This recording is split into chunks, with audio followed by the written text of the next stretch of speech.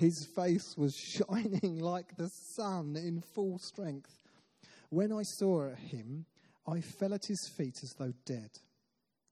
But he laid his right hand on me and he said, "Fear not.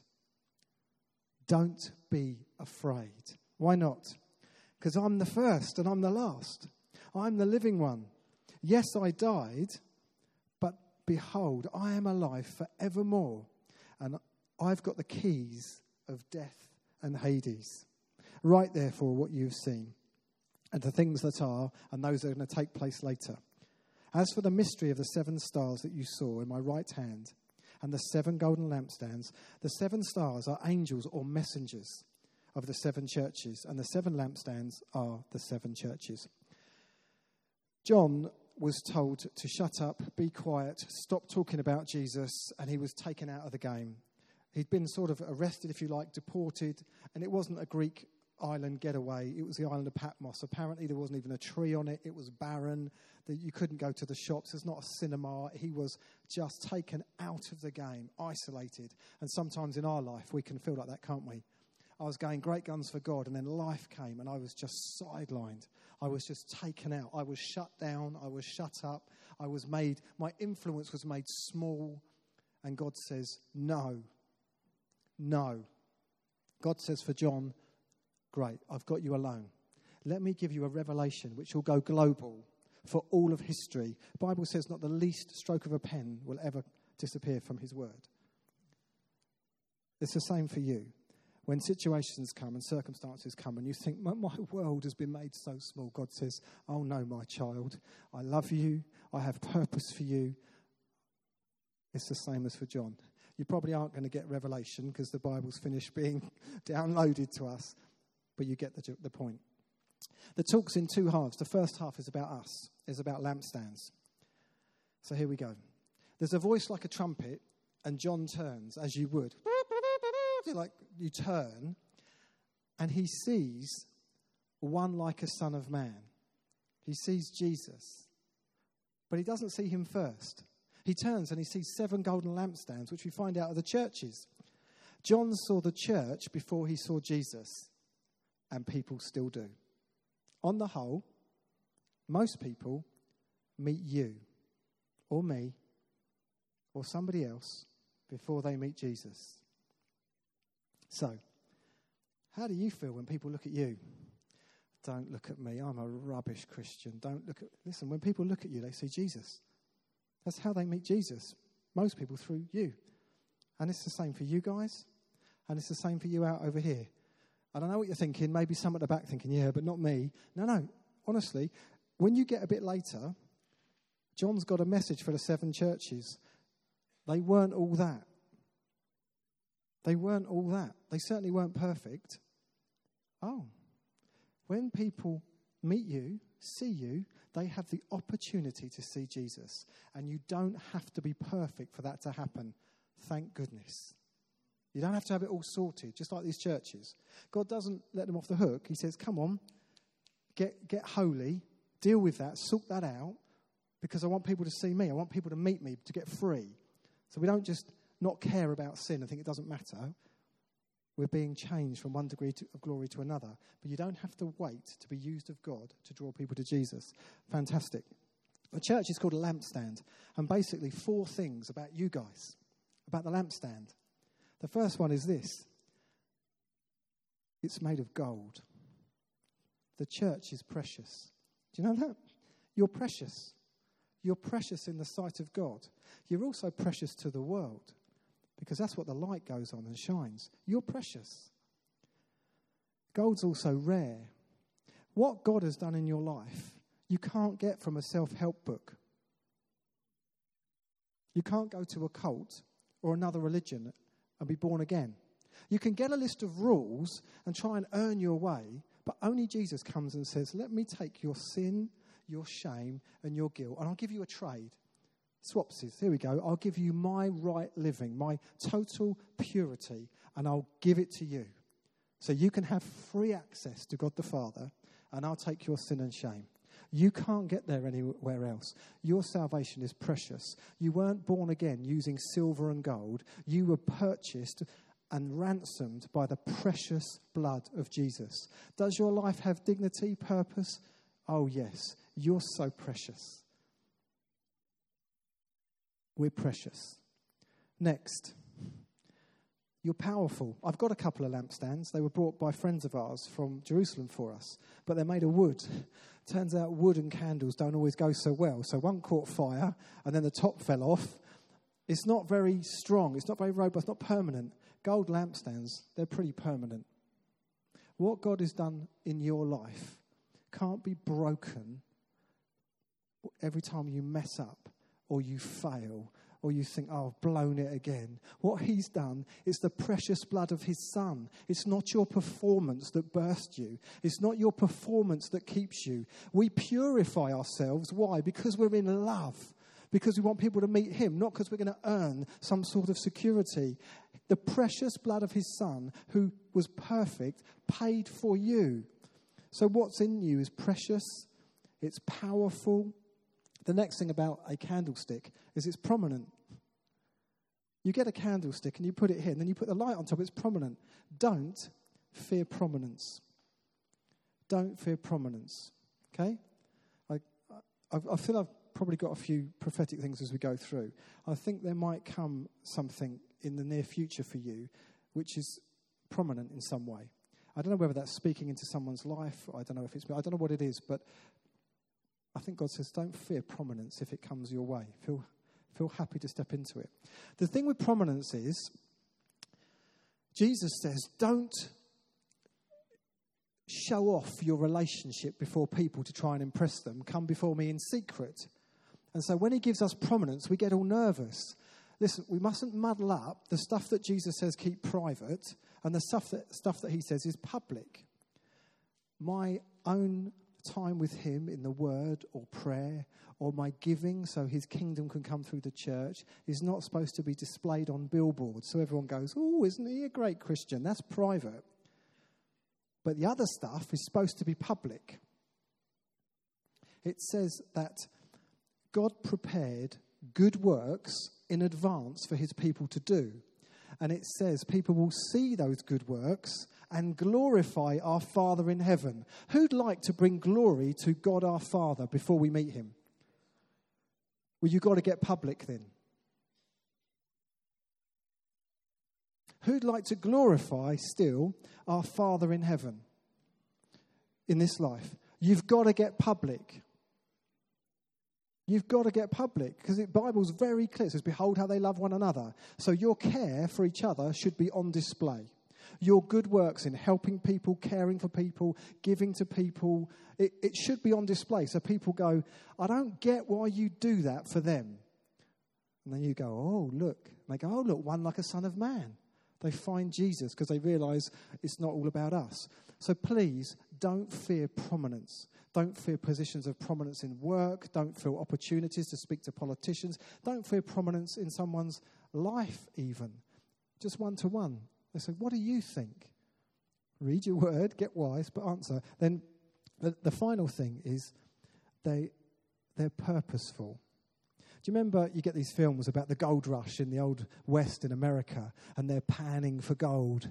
It wasn't gold candlesticks that came down. Look, I found a fully formed candlestick of gold. They were unformed. Someone had shaped a craftsman. The Bible says you are God's workmanship. Who worked on you? The living God. The creator of it all formed and fashioned me. With my slightly receding hair and one eye bigger than that. Yeah, he was involved. He was involved.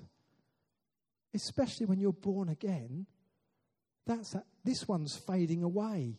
I'm going to have illness. And when you're born again, it's perfect. And it starts in you and it starts to work its way out. You are God's workmanship, created in Christ Jesus. Man, you are precious. What's in you is powerful. It can't just be lost because you mess up once or twice. We're made for prominence, church. We're supposed to step in and say, oh, pick me. You got housing crisis, mental health problems, loads of debt, male suicide. We're supposed to go, pick the church. Oh, me again. Pick me. Why? Because he dwells in us. Scared? Yeah, of course we are, but confident in him. So, you're precious. What's in you is powerful. We're made for prominence, and we're purposeful. He's created us. What for? To have light literally indwell us. Stuck on top. Remain. That's what they're for. To hold light. You were made to hold his light.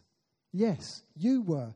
But I've only been a Christian 2 weeks. You were made to hold his light. It says in the book of Matthew, the Gospel of Matthew, Matthew chapter 5. I think it's going to... Is there a slide for it? No, let's go quick. Matthew chapter 5. It says this. There we go. You, there's other Christians as well, so it's not all on us.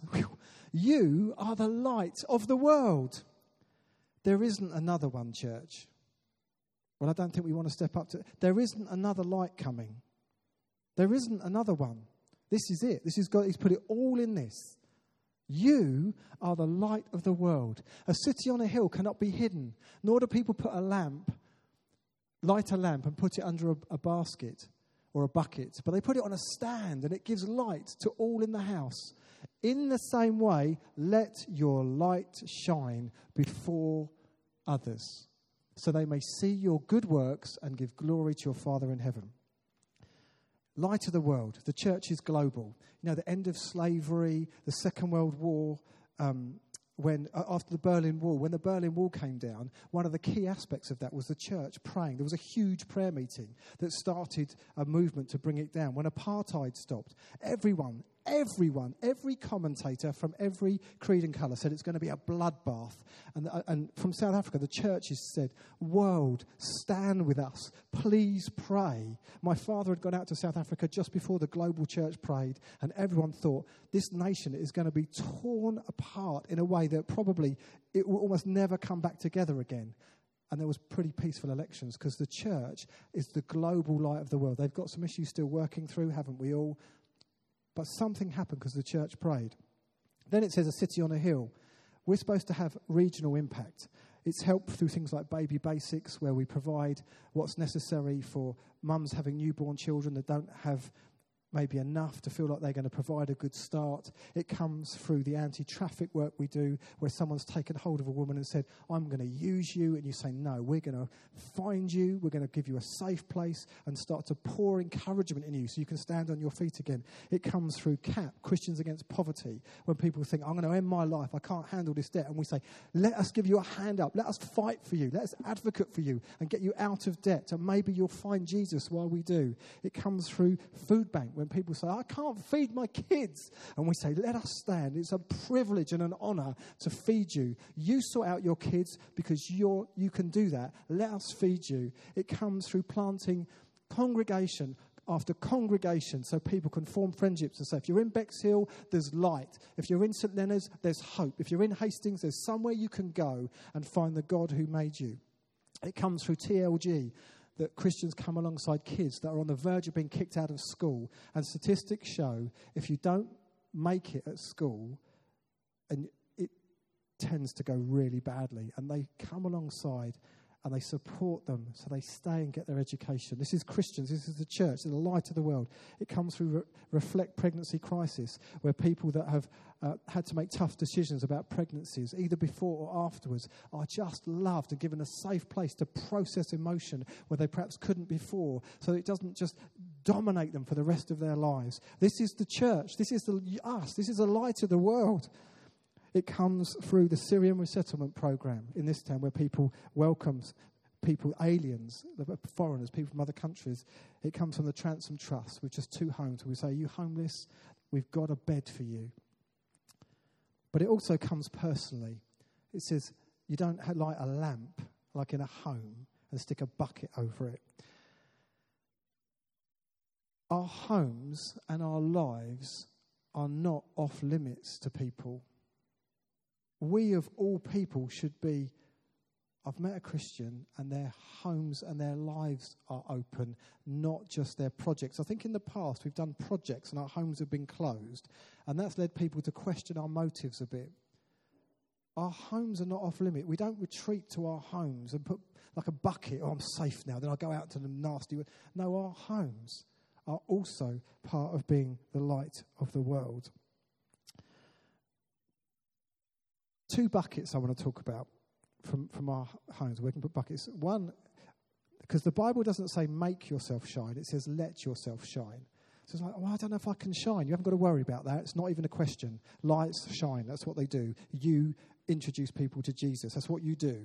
You can do it well or badly, but you do it because you are a light.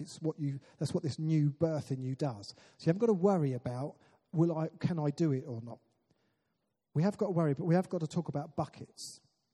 Putting buckets on lights.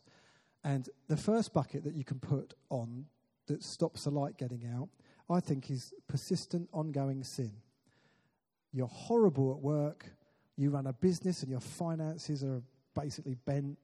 You look at stuff you shouldn't do all the time. It's like persistent, ongoing. It's not being perfect, but stuff that makes people go, I want to find out about Jesus. Oh, you're not very nice. Persistent, ongoing sin. Here's a news flash. We've all got areas like that, or had areas like that, or maybe we'll come into areas like that. If you've got that bucket, find someone who hasn't got the same problem, because it's like someone with a bucket on their head trying to help someone else with a bucket on their head. All you do is bang heads.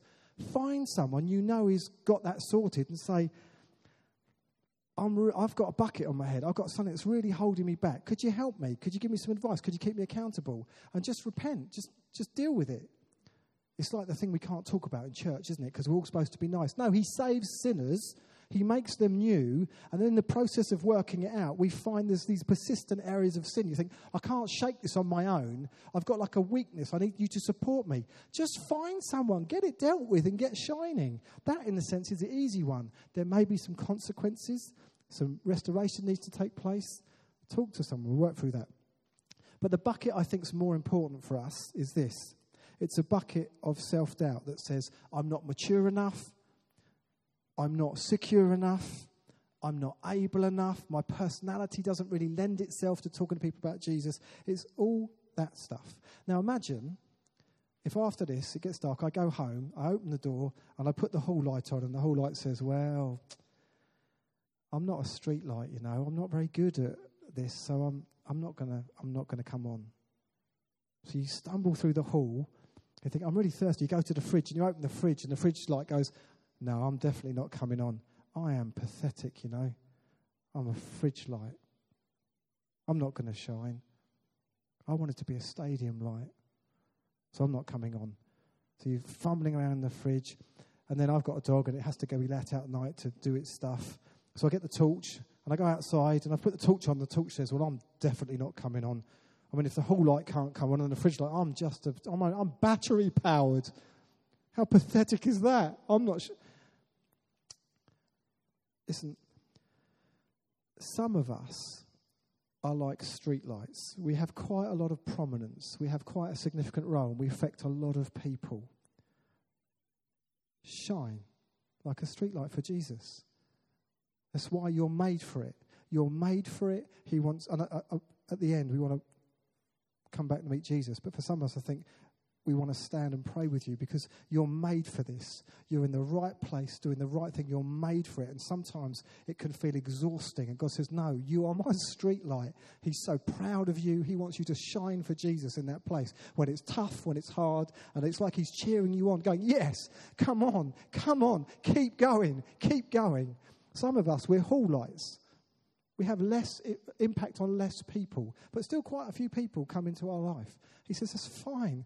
Be the best hall light you can be. Some of us, we're just a fridge light. One person comes in to my fridge.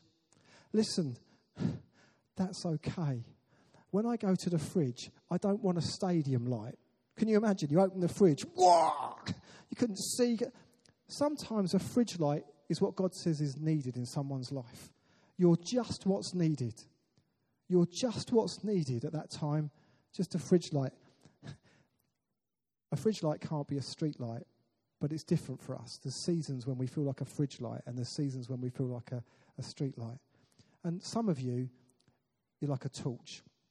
You think this church stuff just feels a bit awkward to me sometimes. I don't really feel I fit. I don't feel I've got to... Listen, your main calling might be outside the church. You may never be a pastor or a preacher or a worship leader, but when you go outside the church, you're on it. That's fantastic. Come in, be blessed. Bless us with your friendship and get out there and do the stuff at work. Love people better. Pray for them. That's fantastic. You might think, I'm just battery powered. We'll get the best jolly batteries you can and get on with it. Don't worry about being a different sort of light. Be who you are. It's great, isn't it? The most anointed you can be is when you're yourself. You can't be more anointed by trying to be something else. You can't do it. It's not how God's made it. The most anointed you can be is when you are yourself, shining for Jesus.